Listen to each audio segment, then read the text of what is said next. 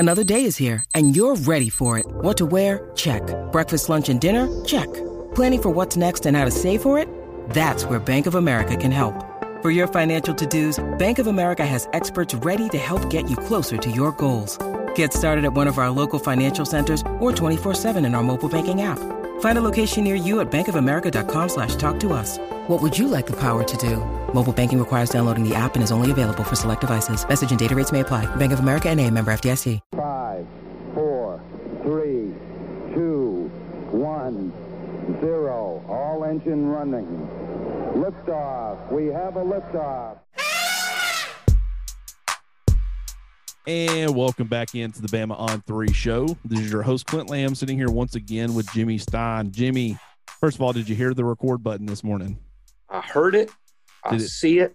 We're actually recording. I hate that everybody missed you predicting the next 13 Heisman winners like you did yesterday. You predicted all 13 probably accurately. Some of those kids are like in the second grade, and you're like, he's going to win the Heisman in 2032, and now that recording's lost. No one will ever hear it. But I had like a 30-minute sit-down conversation with Nick Saban, and pretty much he said, Clint, I'm going to reveal all the secrets, everything behind the scenes to you, and you get to put it on this one podcast. And then I texted him after. I said, hey, it didn't record, Coach. You mind if we do it again? He said, nope, that was your one shot. So you can never share that information with anybody. So I apologize that we screwed that up. We would have broken the Tyler Steen news. We had that. Yep, we had every prediction possible. We were correct on it, and we talked about it on yesterday's podcast. And it's just we had the 2023 starting quarterback, whether it's going to be Milroe or Ty Simpson. Nick told us, and yep, you know what, we know exactly where Arch Manning is going, and we revealed that too. Too bad that that's not going to be on there. We'll just let Arch go ahead, and I guess we had Arch on the show. We had Arch on the show. He called in. It was pretty crazy, but. Oh man, this could be fun. I will not make that mistake twice. I'll tell you that. I made it once. If there's a reason, sometimes the internet connection kind of starts to fade and you have missing chunks of audio and you got to redo something. But as far as, and I hit that record button yesterday, by the way, I don't know what made it stop, but I hit it. So that will not be a mistake ever again. But today we're going to be talking about the offense for the second day in a row. It actually ended up working out, Jimmy. Yep. Because yesterday we were kind of approaching things with Tyler Steen being an unknown. Now he's going to Alabama. We know he's going to Alabama. That completely changes the outlook of the offensive line, at least in my opinion. And I don't mean like he's so much better than anybody they had on the roster as far as left tackle options that he makes that big of a difference. I'm saying having a known commodity, you kind of know what you're going to get now at left tackle instead of being uncertain about it. That's where things are a little bit different. And while we can have a completely different conversation today, that, we'll break down the quarterbacks and the running backs, receivers, every position group, just like we did the defense yesterday. But just when it comes to the offensive line, that changes the Tyler Steen addition changes things quite a bit. So we'll go ahead and dive into the quarterbacks first, or if you want to talk a little bit about Tyler Steen first and what just that commitment means to you in your opinion. Well, we'll just talk about Tyler and then start with the offensive line. Love it. And we're obviously never going to have a Stein on the team, so Steen might be as close as I get. So he's already one of my favorites. Yeah. Did I say Stein? No, you didn't, but I said, because I've always wanted a Stein on the team. Closest I'm ever going to get is like Bad News Bears. Well, Lamb's not exactly, my only shot was CD. That time is come and gone. Pretty good though. It's pretty good. I've seen it on an NFL jersey. I now know what it would have looked like had I made it to the NFL. I just don't know what my name would have looked like on the back of an Alabama jersey. But you know what it would have looked like if you were a wide receiver for Dallas. For the Dallas Cowboys. My dad is a big Dallas Cowboys fan. I don't have an NFL team, but we now know. Your cuz can play. Your cuz can play. Hey, This is what Steen does to the offensive line for me, Clint. I'm going to use the word solidifies because it's not, I don't want people to get the wrong idea. He's not an Evan Neal replacement. It's not like, okay, Evan Neal out, Tyler Steen in, no problem. I mean, he's not going to be Evan Neal. Anybody that thinks that Alabama is going to get the exact same play out of the left tackle spot is dreaming. Tyler is a good, solid, proven SEC player, but Evan Neal is a top 5 pick in the NFL draft, and there is a difference. But last year, it's not a secret, or we're not being mean to say that Alabama struggled at right tackle. It was a struggle all season long. There was often a leak on that side of the line. I think by adding Tyler Steen, you sort of plugged the leak. Now I know it's on the other side, but with the Steen on the left side and an emerging J.C. Latham on the right side, I don't see either tackle spot as a weakness. Is it the asset that Evan Neal was a year ago? No, but it's no longer a weakness. And I think a chain is as strong as the weakest link, right? And I just don't see a weak link now. I think it's kind of solid all the way across. And that's why Tyler Steen was invaluable. That's why the staff worked so hard on him. Hey, and I'll promise you guys this. We had to recruit him hard. We had to convince him he is the starting left tackle at Alabama, because if you're Tyler Steen and you're leaving Vanderbilt, where you were a starter for 3 years, you're not going anywhere where you're not going to be the starter. He's not going to be a starter for 3 years and then agree to go sit on a bench just because that team is going to compete for championships. This kid wants to play in the NFL. So Alabama had to recruit Steen and overcome the idea that, him and his family had, that, hey, I don't know that I can start there. You guys sign 5 stars every year. Why do y'all think I can start there? So I think a great job Alabama recruiting him here. So what the fans are going to see Saturday at A-Day is still a makeshift line. It is not the line, Clint, that you expertly wrote about this morning on 3. It's a great piece for everybody. I hadn't read it yet. Go read Clint's projected starting offensive line piece now that Steen has been added. You won't see that Saturday at A-Day. Too many missing guys. Dalcourt out with injury. Emil Ekiort out with injury. James Brockermeyer out with injury. You won't be seeing a lot of faces. So it's a makeshift group. They're going to struggle blocking Will and Dallas and Chris Braswell. Don't panic based on what you see Saturday. That won't be the offensive line that lines up against Utah State. And I also want to point out to people that it's kind of like situations, Ajayi Hall last year, there was some injuries to Alabama secondary. Not everybody was participating. Your first team guys on offense are now going against some second team guys who would typically be the second team. And then that means your second team guys are going against third team guys and beyond, guys like Ajayi Hall. So if you see any young pass rushers, not the big 3, but any guys that are going, second team versus second team, that second team offensive line is really not the true second team offensive line. Damian George would be on that group if Emil Ekiyor was healthy. You would have Darian Dalcourt at the very least with the second team offensive line. You'd have Amari Kite. They might end up putting both of those 2 guys on the same team, Kendall Randolph and Amari Kite, and having them both work with the first team unit. I don't know how that'll look, but the point is, if you see any of those young pass rushers, Jeremiah Alexander or a Q Robinson or somebody like that, just dominating the guy lined up across from them, keep in mind, it's not the true second team offensive line. Not saying that player, you can't be impressed with it. Just, you need to have fully added context, right? As far as Alabama's offensive line is concerned, we are both in agreement. Tyler Steen is more than likely going to be Alabama's starting left tackle. Does that mean that there is no scenario where Amari Kite or Kendall Randolph can't be Alabama's starting left tackle? No. In fact, they'll continue to compete. They'll have an opportunity to showcase how far they've come in Alabama's A-Day game this weekend. The competition, I wouldn't say is finalized and over, but I also agree with you that there's this fine line. Tyler Steen didn't come to sit on the bench. And so even though a job has to be earned, Nick Saban doesn't hand out starting jobs. He did same thing with Eli Ricks. Eli Ricks didn't transfer from being a star player, one of the best players in LSU's defense, to sitting on Alabama's bench. That's not how it works. I understand that if you have the opportunity to play and start, everybody probably wants to play at Alabama. But if you're not getting those opportunities, you would much rather be somewhere else, which is why you'll see some of these younger guys choose to transfer. But getting a guy like Tyler Steen, think about what it does to the depth and think about what it does to the starting unit. First of all, I agree with you, and we've talked about it before. Last year, there was a clear spot along Alabama's offensive front where you could say, that's where we're going to get them. That's where we're going to be able to generate consistent pressure on Bryce Young, and that was Alabama's right tackle spot. It was coming off the left side if you're on defense. A lot of teams exploited that, took advantage, whether it was Chris Owens, whether it was Damian George. Either way, Alabama, it was a swinging door, right? It was a revolving door at right tackle, but it was also a swinging door where it didn't matter who was over there. You were going to be able to generate pressure. Having J.C. Latham as a more experienced player and having the kind of talent that he does, we think that position is going to be elevated from a point of being extremely exploitable. Not saying that teams won't try to exploit it or might not see something on tape where they try to take advantage and that J.C. Latham's going to be an absolute rock, but you don't look at that and say that is where we're going to get him. You won't do that this year.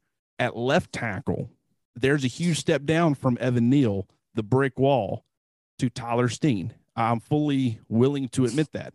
But do you look at Tyler Steen, who's got, multiple years of SEC starting experience and has been a very good player in the SEC, going against all these same players that he's going to be playing against at Alabama? And do you say that's where we're going to get him? That's a very exploitable piece. No, it's not saying that you're like, oh, we're not going to test that guy. That guy's going to have it locked down. Not saying that they won't try to exploit him, but you're not saying that's where we're going to get Alabama's offense right there. The same thing with the interior positions. All 5 positions, there's no place where you say that is the path to victory for us generating pressure on Bryce Young. That's where I think Alabama's offensive line can improve from last year, because we both were in agreement when we talked about this before.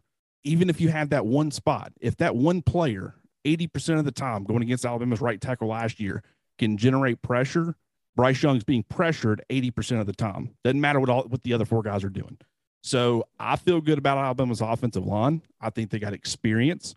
I think they got talent. I think they have depth. Some of that depth might leave. We don't know what's going to happen after the spring, but it is worth noting that the position as a whole looks a lot better. Now we'll talk more about Bryce Young and the quarterbacks now that we've gotten the offensive line knocked out. Jimmy, what were some of your thoughts on, the scrimmage this past weekend, what we heard about Bryce Young and Jalen Milroe and Ty Simpson? Anything stand out to you? Well, we know what we're getting in Bryce, which is a great thing. Quarterback is usually the focus of A-Day. All the fans, they want to see the quarterback first and foremost. And Alabama, literally, this will be the first time in school history that fans can come to A-Day and watch the Heisman Trophy winning quarterback play football. That's amazing. But it also means that regardless of what happens with Bryce Saturday, it's not news. If Bryce goes, 18 for 21 for 360 yards and 5 touchdowns, that's not news. If he goes 2 for 17 for 8 yards and 4 interceptions, guess what? He's still going to be the starting quarterback versus Utah State. If he plays poorly, doesn't matter. Bryce is Alabama's starting quarterback this fall, and we know exactly how good he is, regardless of what happens Saturday. So to me, Bryce is a non-story other than, hey, everybody, for free of charge, come watch the Heisman Trophy winning quarterback play football. Not everybody has that at their spring game. I think the real story is Jalen Milroe and Ty Simpson, but really it's Milroe. The game is very likely, we don't know yet, but very likely to feature Bryce Young playing with the first team. That's the white team. And Jalen Milroe being the quarterback of the crimson team. That's the second team. And so it's Young versus Milroe. That's the story. It's Milroe. How will we do? I don't myself. I'm not going to judge Milroe Saturday by his stats at all. I don't care if he completes 50% of his passes, 75 or 33. I don't care if he's sacked a number of times because he's wearing a black jersey. So it's not even 2-hand touch. It's 1-hand touch, or I'm in the vicinity of you and they blow a whistle. So I don't care how many sacks or how many rushing yards in a black. I don't care about his numbers. What I want to see out of Milroe is high upside. I want to see flashes of, wow, that kid can be something else, because we don't need him to be something else Saturday. We don't even really need him to be something else this fall, pending Bryce's health. But I want to see Milroe flash high-end talent. And I'm very confident we will see that. With Ty Simpson, again, my personal expectations are very low. He should be in the 12th grade. He should be at his prom this week. He should be finishing up his high school baseball season. He should be saying goodbye to his high school friends because he's a month away from going to college. I'm never going to judge a performance of a 12th grade quarterback on that field playing against Alabama's premier talent. So with Ty, I'm just glad to have him. And I'm sure the game's going to be moving too fast for him Saturday. That's normal. But with Milroe, I think, Clint, we're going to be treated to something special, not special production, but special talent. Yeah, and we talked about this when we had this discussion yesterday that everybody unfortunately missed out on.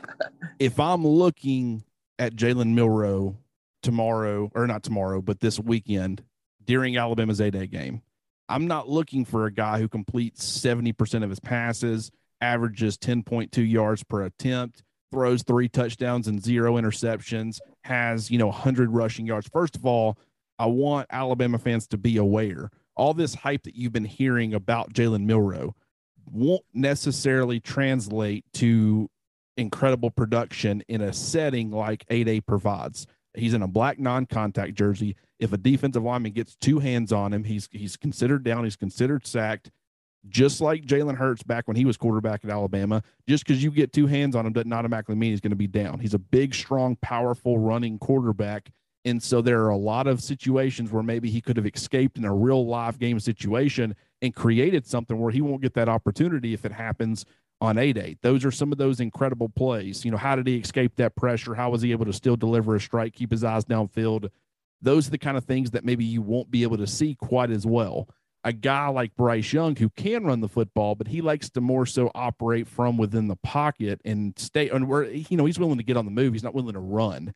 That's the kind of player that can kind of look good and excel in an 8-day type of setting. Doesn't necessarily mean that he will. There's a lot of factors involved. This is still a practice scrimmage. I don't think Nick Saban's wanting to create negative storylines. And if Bryce Young performs, statistically poorly, it could create some negative storylines. So I'm not saying that this will be the point, but in the second scrimmage, all the quarterbacks were put in difficult situations. And they, there were a lot of interceptions that were thrown. And that was by design. They wanted to put them in those, got to drive the length of the field with, a 2-minute type of drill. And, kind of like the end of the national championship game, Bryce Young ends up throwing the pick 6. That secured the victory. Putting them in those kind of situations and saying, okay, how do you do? Thinking quick, being under pressure like that. And so you're going to see mistakes get made, but they're being made now so the coaching staff can point and say, here's what you did wrong. And then by the time that happens in the fall where it actually matters, they're better prepared. What I want to see from Jalen Milroe is going through his progressions, throwing with anticipation, throwing guys open rather than having to see the guy come open and then delivering the football. I want him to anticipate, see if there's been any growth in that area. It doesn't mean he has to be perfect. It doesn't mean he has to be perfect going through his progressions, but just improvement, heading in the right direction in that area. And we also talked yesterday about how Jalen Hurts, it was a good thing for him and his development in some ways that he was kind of thrown to the fire early in his career because, it allowed him to get real live in-game experience, but it also could teach him some bad habits. And the example I used yesterday when we were discussing this the first time around is I have a guitar sitting behind me. My brother's always played guitar, and I've just picked around. Finally ended up buying my own. Haven't gotten around to actually learning the instrument very well. But when I first, just playing it over the years, what I figured out by not playing it correctly from the start, just learning how to play certain chords, certain parts of songs, I created a lot of bad habits. And I now have to overcome those bad habits in order to get on the correct track to learn how to play guitar. Jalen Hurts being thrown to the wolves because he was live fire. It's in a game situation. Figure out a way to get it done. He was thrown to the wolves to a point where he created a lot of bad habits that he still to this day in the NFL is having a hard time trying to overcome. The good part about Jalen Milroe, not only sitting last year, but potentially sitting this year, is that his 2 years in the program, not being under that pressure of having to try to win football games, learning the right ways to do things, the right way to handle pressure, handle situations. Hopefully by the time he's competing for the starting quarterback job in 2023, he's much better prepared than a guy like Jalen Hurts was to be able to do things the correct way. But that's not a knock on Jalen Hurts. It's just a difference between the two. One got sit, one got thrown out there early. As far as Ty Simpson, from what I've been hearing, looks like a freshman. That's to be expected. You're 100% correct. I think Nick Saban said recently that Ty Simpson's a really conscientious guy. He's really trying to learn, but he needs to continue to get more and more opportunities. in practice so that he can gain the confidence that he needs to be able to go out there and play at a high level. And that's exactly what they're going to be working on with him. He's not under any pressure right now to perform. It's learning to do it the correct way, learning the system, learning the speed of the game. I mean, even things like throwing to receivers. I understand that the guys that he's going to be throwing to on Saturday, they're bigger than his receivers were in high school. They're stronger. They're faster in every way, shape, or form. They're better pass catching options. But one thing he doesn't have with the current crop of receivers that he had with his high school guys is chemistry. He had plenty of experience throwing to those guys, knowing how they run routes, knowing where they were going to be. So as they're developing and learning that, building that relationship, there's going to be some growing pains. Don't freak out about it. Ty Simpson is still a very talented freshman quarterback, and I still think he will very much be in the competition along with Jalen Milroe in 2023. Moving on. I'll just also say real quick, just to be bold, that makes for fantastic audio here. I'll be bold to say that it's going to be hard for people to recall exactly. So maybe this is easy for me to say because people won't recall. I know Hurts played and Milroe hasn't, but I think Jalen Milroe is better in his second spring than Hurts was in his second spring, even though Hurts had played a whole season and Milroe had. That's how good I think Jalen Milroe is. And I say that as a fan of Hurts. I've always been I hate using the word Hurts defender because why would anybody not defend Jalen Hurts? But I'm proud of what Jalen Hurts accomplished at Alabama. I think Milroe is ahead of where Hurts was. That's how talented this kid is, even without playing. And I think people will see that Saturday. Well, and you raise a good point. And think about this. Where did we see the most growth happen with Jalen Hurts? I would say that year that he sat behind Tua. Bingo. He took the entire year, and he didn't have the pressure of getting thrown out there and having to go against SEC defenses. And it's like, hey, we know we've been teaching you all this stuff in practice when you're wearing that nice, neat, black, non-contact jersey where no one can touch you. But now you got guys trying to chase you down. And if, please don't screw up and lose us this football game. And you trying to, on the fly, apply everything that you've been learning. It's like he would go through early in his career, he would be working on stuff in the offseason. But think about that first game against Florida State, right? The following year after he started the entire season previous. He goes out there against Florida State, had been working on, working through his progressions and doing things the correct way. The offensive line in that game against Florida State did not help him out at all. It was a very poor performance from that group. He was under pressure the entire time, and he immediately regressed back to what he was comfortable doing when the lights were on. And so he never got an extended period of time. He got, an off season where it didn't really count. And then he would have between starts, that week in practice where he's trying to work on this. But when things go live, it's very difficult. Once he finally was able to get an extended period of time behind the scenes developing, that's where you saw when he came in the SEC championship game, that's where you saw how much he'd actually grown as a quarterback, a lot more comfortable, and he never looked back. So that's a fantastic. That wasn't a fluke performance. What he did against Georgia in the 2018 SEC championship game continued into what he did in 2019 at Oklahoma when he finished second in the Heisman. 100%. Yeah. We saw the Oklahoma Jalen Hurts at Alabama in the second half of that Georgia game. Absolutely. It wasn't that Georgia was not prepared for Jalen. Well, to some degree, I think they were, because what they had prepared for back when the roles were reversed in the national championship game at the beginning of that year, at the beginning of 2018, that was a completely different Jalen Hurts than the one they got. So when he comes into the game, they're thinking, okay, we've watched film on this guy. He's limited in this way. This is how we're going to be able to exploit him. And he had just grown so much as a passer. They were floored and blown away that he had shown so much. I wasn't in that coaching room or locker room, so I can't tell you definitively that's what was going through their minds. But sure, that's right. Yeah, I'm sure that's correct because I was blown away when he came into that game. I was on the sidelines for the last half of the fourth quarter of that SEC championship, and I was blown away at the kind of being able to see it up close and live, how much progress he had made. Right. And that's where I started realizing this guy maybe, I thought at one time he would probably have to move positions. This guy can play quarterback, and he can maybe play quarterback in the NFL. And here we are. Now he's a starting quarterback in the NFL. And and successful in the sense that he was a starting quarterback, and now he gets a whole nother year as a starting quarterback. So that is some level of success. And the reason we keep harping on this is there is a clear comparison here. Milroe is very similar to Hurts, and he's going to be very similar in how Hurts developed. People are in such a rush to label someone forever. They want to know right now, what's his whole career going to look like? Jalen Milroe is going to look pretty good Saturday, but he'll be better this fall, and he'll damn sure be better in 2023. And as an example, look how Hurts progressed each year. And that's what people need to realize. So get excited about what Milroe flashes Saturday. He's far from a finished product. 100%. And really, I don't care what anybody says. There's not many places better for development, even at the quarterback position nowadays, than right there in Tuscaloosa. He is being groomed. We saw what it did with Mac Jones.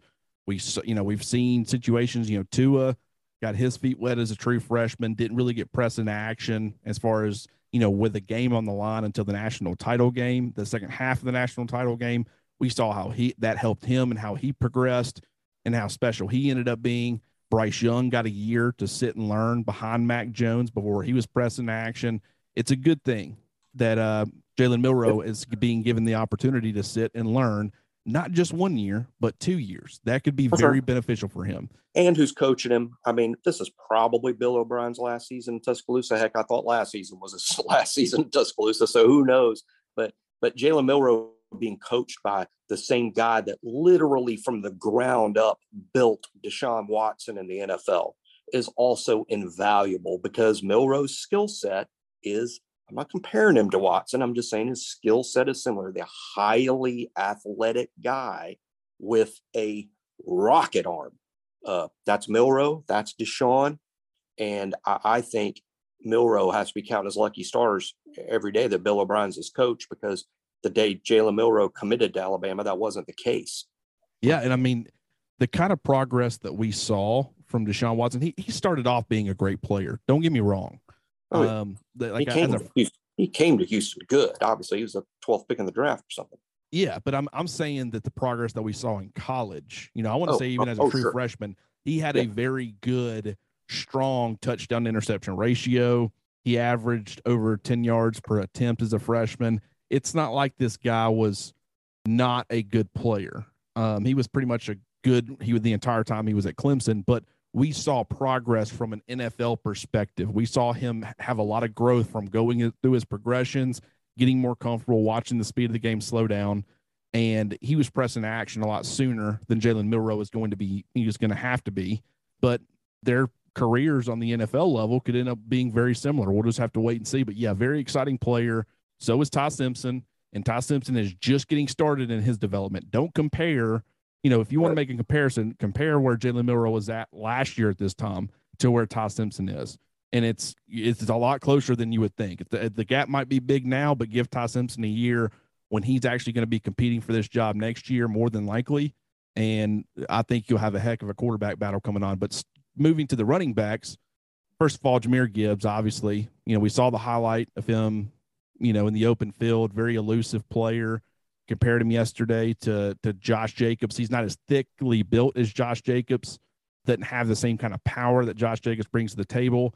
When we were talking about him, I actually brought up Sean Payton's offense with Alvin Kamara and Mark Ingram.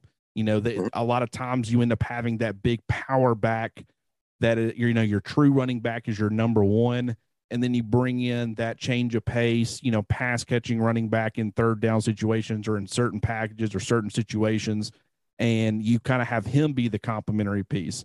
Under Sean Payton, the Saints offense was really built around Alvin Kamara and his ability to not only run off tackle, not really a power guy banging between the tackles, but, getting him some carries, but like a lot of heavy usage in the passing game, in some way making that the short passing game an extension of your run game. I think you might see a lot of that with, Jahmyr Gibbs is going to catch a lot of balls, get him in the open field, allow him to make guys miss, puts a huge strain on defenses. You throw them a swing pass and defenses are just used to having to come up and try to make tackles. Then, they're too focused on that. You have somebody, you send them deep. you can now beat them over the top. That kind of thing is what Jahmyr Gibbs is going to bring to the table. Who ends up being the number 2 guy? Trey Sanders has looked better than we thought that he was going to. Jamarian Miller is a guy who they've spoken very highly of this spring.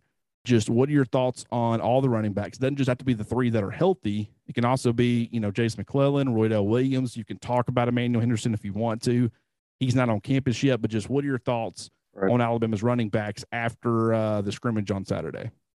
Well, it all starts with Gibbs, and it's fun for me. I mean, can you imagine us being transported back to last spring's A-Day and then being told, hey, next spring, the running backs will be Jahmyr Gibbs? I'd be like, what? I mean, that's pretty stunning, right? Yeah. Gibbs has been a star player. He almost signed with Alabama, so I paid a lot of attention to his career at Georgia Tech, and was such a big fan. And he kind of felt like a big fish that got away, but he didn't, because here he is. And he's going to be the first team running back. I don't know that he'll take the first snap with the first team Saturday. I suspect that will be Trey Sanders. But Gibbs is going to be the primary back this fall. He will be fun to watch. It'll be different with him than it was with Brian and Najee. B-Rob and Najee were power backs, big guys, tough to tackle, move the chains, first down after first down. Gibbs is a home run hitter. I mean, Gibbs is going to be big plays and SportsCenter top 10 stuff and return kicks and catch balls. And I really can't wait to see it. Trey, with him, it's just a matter of inching towards full health. I think his interview with the beat writers a couple of weeks ago was very illuminating and honest. That he has not made it all the way back yet. Now he's playing. He's healthy enough to play. He's healthy enough to help us win football games. But he's not all the way back yet. But he's the easiest guy to root for on the team because of that. The guy I'm really excited about, though, is Jamarian Miller. I liked Miller when we signed him in this past class. I thought he was outstanding. But from what I hear, the whispers from the practice fields is better than advertised. And that's saying a lot because he was advertised to be really good. He's better than that. I don't think his time will be this fall. Alabama's too crowded with veterans, with Jahmyr Gibbs, with Trey Sanders, Jason Roydell coming off the knees. They're going to be ahead of Miller too because they've played. But Jamarian Miller is going to be a big star at Alabama down the road, probably as soon as next season, 2023. I'm very excited. Much like Milroe, I think fans Saturday should be like looking for glimpses of Miller as like, whoa, in the future, we got a dude here. Yeah. And with the thing with Gibbs, and I do think it's like their second chance with Alvin Kamara. He comes to Alabama, ends up transferring to Tennessee. Of course, Butch Jones did underutilize him, and now he's become a star in the NFL. That style of running back, I think Gibbs is very similar in a lot of ways to an Alvin Kamara. And so I think this is Alabama's second chance to really figure out a way to get that kind of talent on the field and utilize him. In Bill O'Brien, we talk about, Jalen Milroe and the kind of similarities to Deshaun Watson early and how Bill O'Brien kind of was able to groom him in that way. If you recall, when Bill O'Brien first got to Houston as the Texans head coach, they had a guy by the name of Arian Foster, who was a great receiving back out of the backfield. Houston utilized him quite a bit. And then they went out and towards the end of his time with the Houston Texans, they go out and they get a guy by the name of David Johnson, who was with the Arizona Cardinals. Very good NFL running back, kind of fell off a cliff a little bit, but he was a great pass catching back out of the backfield. That's something that Bill O'Brien utilizes. He knows how to utilize it, and he loves having that being a part of the offense. We saw that quite a bit with Jace McClellan before he got hurt. Brian Robinson's a good receiving back. I don't think he's a liability in that area, but Jace McClellan, that's probably one of his strong suits, and I do think you'll see some of him as well, of course, but having a talent that can catch the football in the backfield like a Jahmyr Gibbs and be as electric and make guys miss, it's going to add a whole new element. Been extremely impressed, of course, with Trey Sanders as well, and the continued development, working his way back from that injury. Great storyline. Before, kind of thought that he was kind of an afterthought in my mind. I thought it would be Jahmyr Gibbs is your headliner, getting a majority of the snaps and the majority of the touches. And then second line would probably be Jason McClellan once he was healthy. And then the number 3 probably be Roy Dell. I think you have to rethink that with what some of these other guys are doing. And Trey Sanders is certainly one of those players. And the other one's Jamarian Miller. And I still don't think that he's going to get a whole lot of action as a freshman, but I don't think it's not because he's not ready. It's more so about the guys in front of him. He's a true 3-down prospect. He's good in pass protection for a young back, can make some improvements there, but I would fully expect him to make those. I don't think he's too far off. He shows a willingness to. Good receiver out of the backfield, runs hard, very powerful. I would compare him a lot more so to a Josh Jacobs or a Mark Ingram type. They can catch the football out of the backfield. They can make guys miss, but they can also be that bang between the tackles runner. Jamarian Miller isn't currently as big as those two others, especially Josh Jacobs. By the time he was, a senior at Alabama or finishing up his career at Alabama, I guess, he was, 215, 220.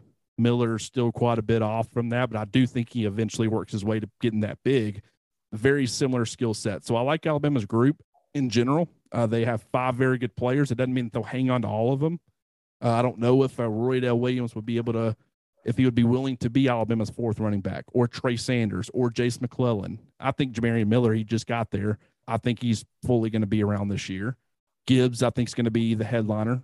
So I don't think he's going anywhere, but there are a couple players. Some things can still happen. So I don't want to say, the depth they have right now, they're definitely hanging on to all that. They would love to, and they very well might. It's just we don't know. Moving on to the wide receivers. Big question mark, man. It's one of the bigger question marks. You replace your top 3 receivers from last year, don't have a ton of experience. Nick Saban has said a couple of times this spring, the wide receivers continue to have way too many drops, and that's a concern for fans because of what we saw. We saw how drops matter, right? It really, in a lot of ways, lost Alabama the national championship.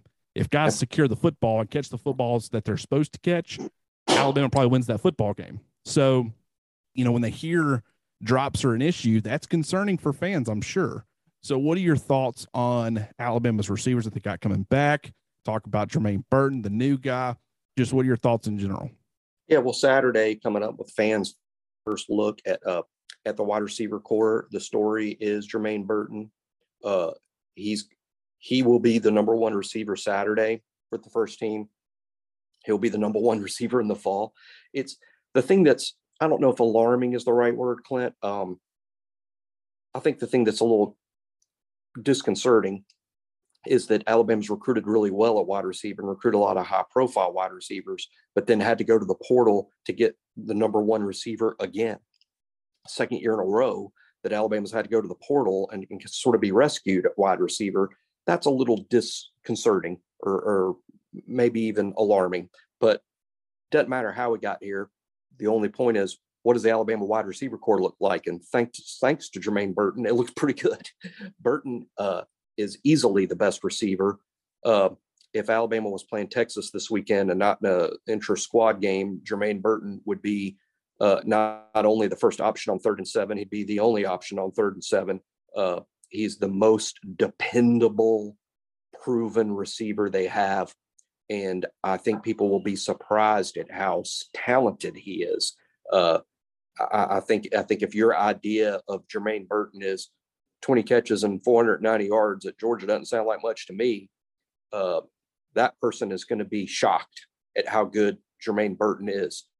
If you're expecting Jameson Williams, the sequel, you're also going to be shocked in the other direction. He's not that. He won't be a guy that was going to be a top 10 pick in the draft before the knee injury. But he's very good. He'll be number 1. I think we'll see a lot of Trayshawn Holden, partly because Holden will be a guy in the first team this fall. I think Holden will be in the first team rotation. But as far as A-Day goes, Clint, he's sort of replacing Ja'Cory Brooks. He's a similar player to Brooks, similar position. Brooks is out. So Holden is not only first-team guy, he's sort of also replacing Ja'Cory Brooks. The last guy I'll talk about is, because I think he's going to show out Saturday, is JoJo Earl. He's a guy that we all know because he played with the first team last year a lot, but he didn't have a lot of production. I think all the reasons for that are now out the window. I think this is now going to be a highly productive player and a bit of a playmaker, whereas Burton is the chain mover. JoJo's going to be a playmaker. He is really good at sticking his foot in the ground and making something happen. And, he might have his drops. He's got to work on that. But I think JoJo Earl will be maybe the most consistent playmaker of the wide receiver group. Yeah, I mean, bottom line is Jermaine Burton is everything that Alabama wanted him to be when they recruited him. He's a guy that you can rely on for volume. He's going to be very heavily involved in the offense. He's probably been the most consistent option at wide receiver and will continue to be, is quickly emerging as Bryce Young's favorite target. He can win at all three levels of the field. He can win vertically. We heard about the 97-yard touchdown. I think that Kyrie Jackson slipped on the play. That created an opportunity for Burton, but at the same time, those are the kind of things that he can do against you. He's not the same vertical threat as a Jameson Williams, but I also think he's a lot more nuanced and can win more consistently, create more separation on the short to intermediate stuff than maybe a guy like Jameson Williams. Even though I think Williams is a little bit underrated in that area, I still think that's where Burton, that's a lot of what he was asked to do at Georgia, and that's a lot of where he thrived at Georgia. But he can also win vertically. Trayshawn Holden, I agree with you. He's kind of a placeholder in the starting lineup, in my opinion, to Ja'Cory Brooks. I don't think Brooks will be handed the job when he gets back, but I do think that while there are some similarities between him and Holden, I think that the ceiling with Brooks is a lot higher. I think everything that Holden does, Ja'Cory Brooks can do a little bit more, and I think he can do all of that a little bit better. And we saw him come up in big moments last year.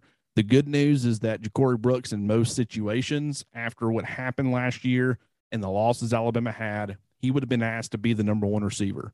Would he have been ready for that? I don't know. He was still young. He kind of was asked to play in that role in the national title game. Like a lot of the young receivers, he had a decent game, but there were a lot of moments I'm sure he wants to have back.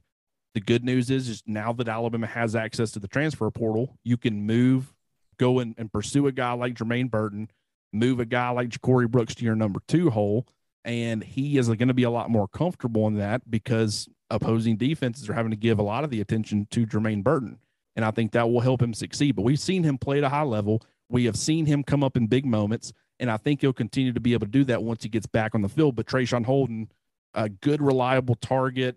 I've heard he's had a little bit of struggles with drops this spring, but, one of the bigger receivers, very physical. He's not a guy that's going to be able to create separation through his route running. He's going to have to play through contact a lot because he's not going to be separating himself from defensive backs to the point where he's wide open and can catch easy ones.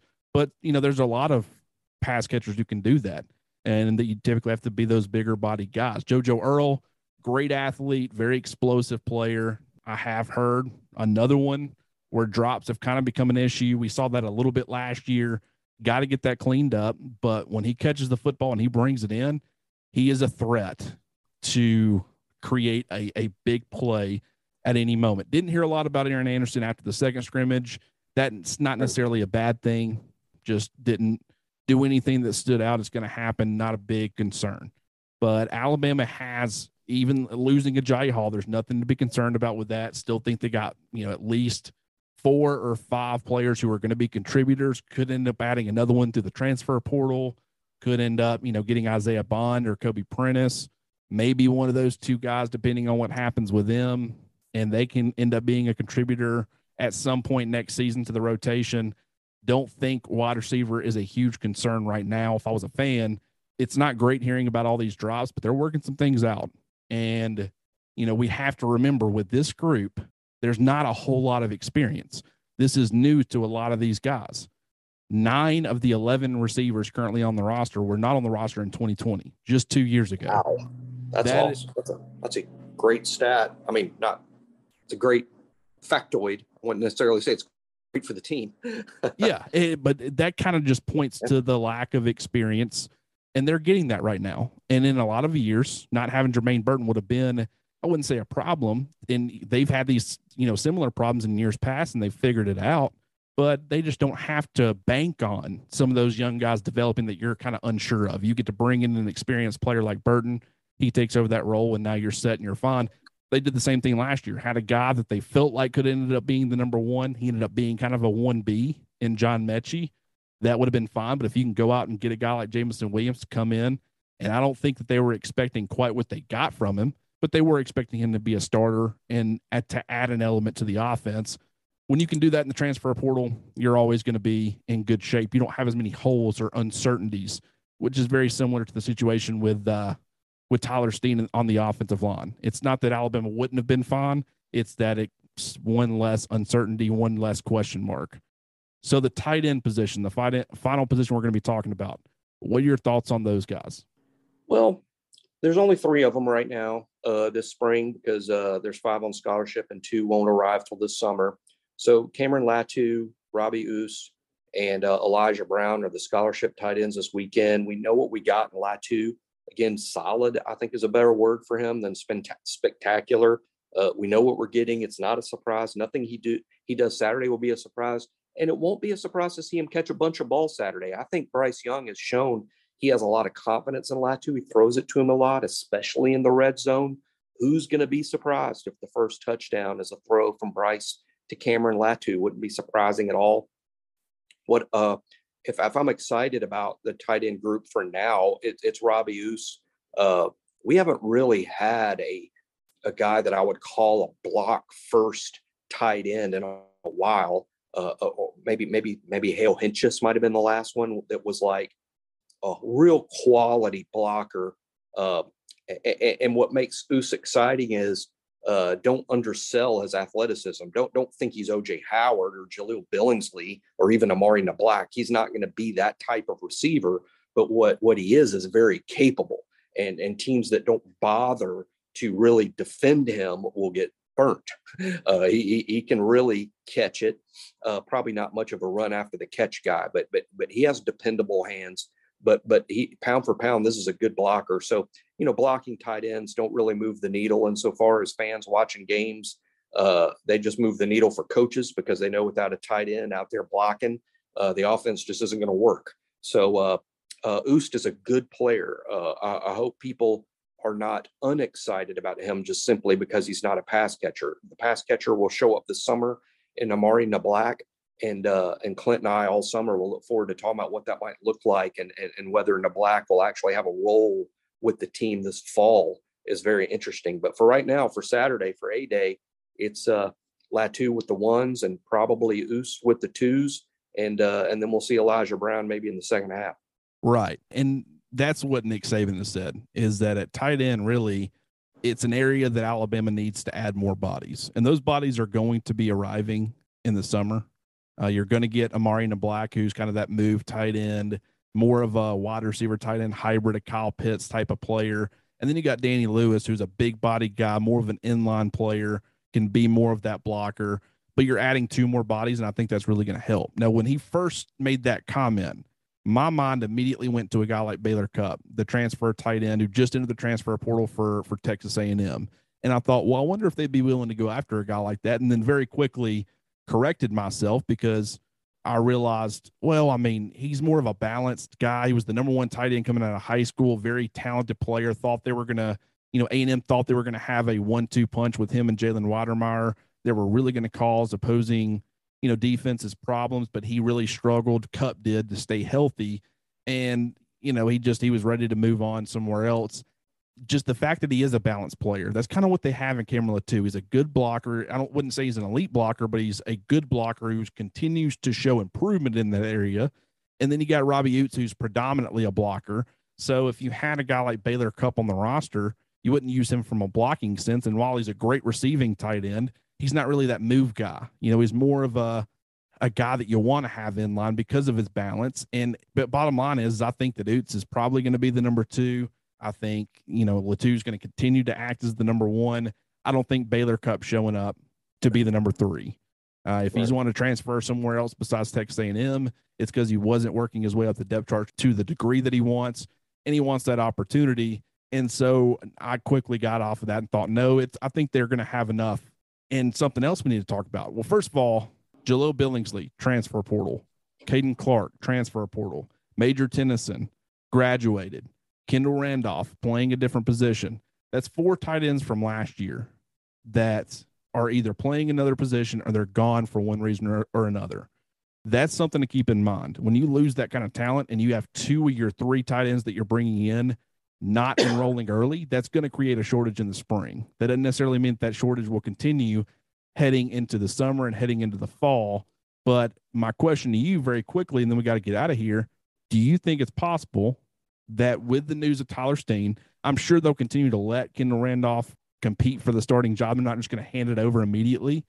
But do you think a move back to tight end is inevitable for a guy like Kendall Randolph? Probably. I mean, if you're Kendall and you want to play, right? I mean, Alabama does not rotate on the offensive line. They do not. If people are like, oh, well, this year they will. I mean, he hasn't done it in 15 years. I don't know why anybody would even think that would even remotely be something that happens. I mean, he goes with 5 offensive linemen, and barring injury, those are the 5 that play. And if Kendall Randolph is not going to be a first-team offensive lineman, and with adding Tyler Steen, I don't see a spot that Randolph can win myself. That's my opinion. But if he's not going to be a first-team offensive lineman, I'm sure he'd like to play. And the route to play in the games for him is as an extra blocking tight end. And frankly, he's done really well in that role. And I'm sure the coaches and fans are really glad that he's still there to do it. Yeah, and that's kind of, I've gone back and forth because I do think they really like Robbie Oates in that role, right? If he can be that blocker, but also you don't have to, limit what you have on the field as far as from a pass catching sense. Like when Kendall Randolph's out there, there's virtually zero threat of him catching passes. If Robbie Oates can provide 80%, 85% of what Kendall Randolph can as a blocker, and I don't necessarily know that's the split, that's just a, hypothetical throwing out a number. But if he can do that, but he adds, 60 or 70% more as a pass catcher, that makes Alabama's offense all the more dangerous. So I wonder, but at the same time, if you move Kendall Randolph back to tight end, that's the role where he served as kind of the number 2, the big blocking tight end. Do you move him there and then make him the number 3 and kind of demote him a little bit? So I don't know what they're going to do with him because it's kind of a seniority thing. You want to respect him. He came back for another season when he didn't have to, could have transferred elsewhere.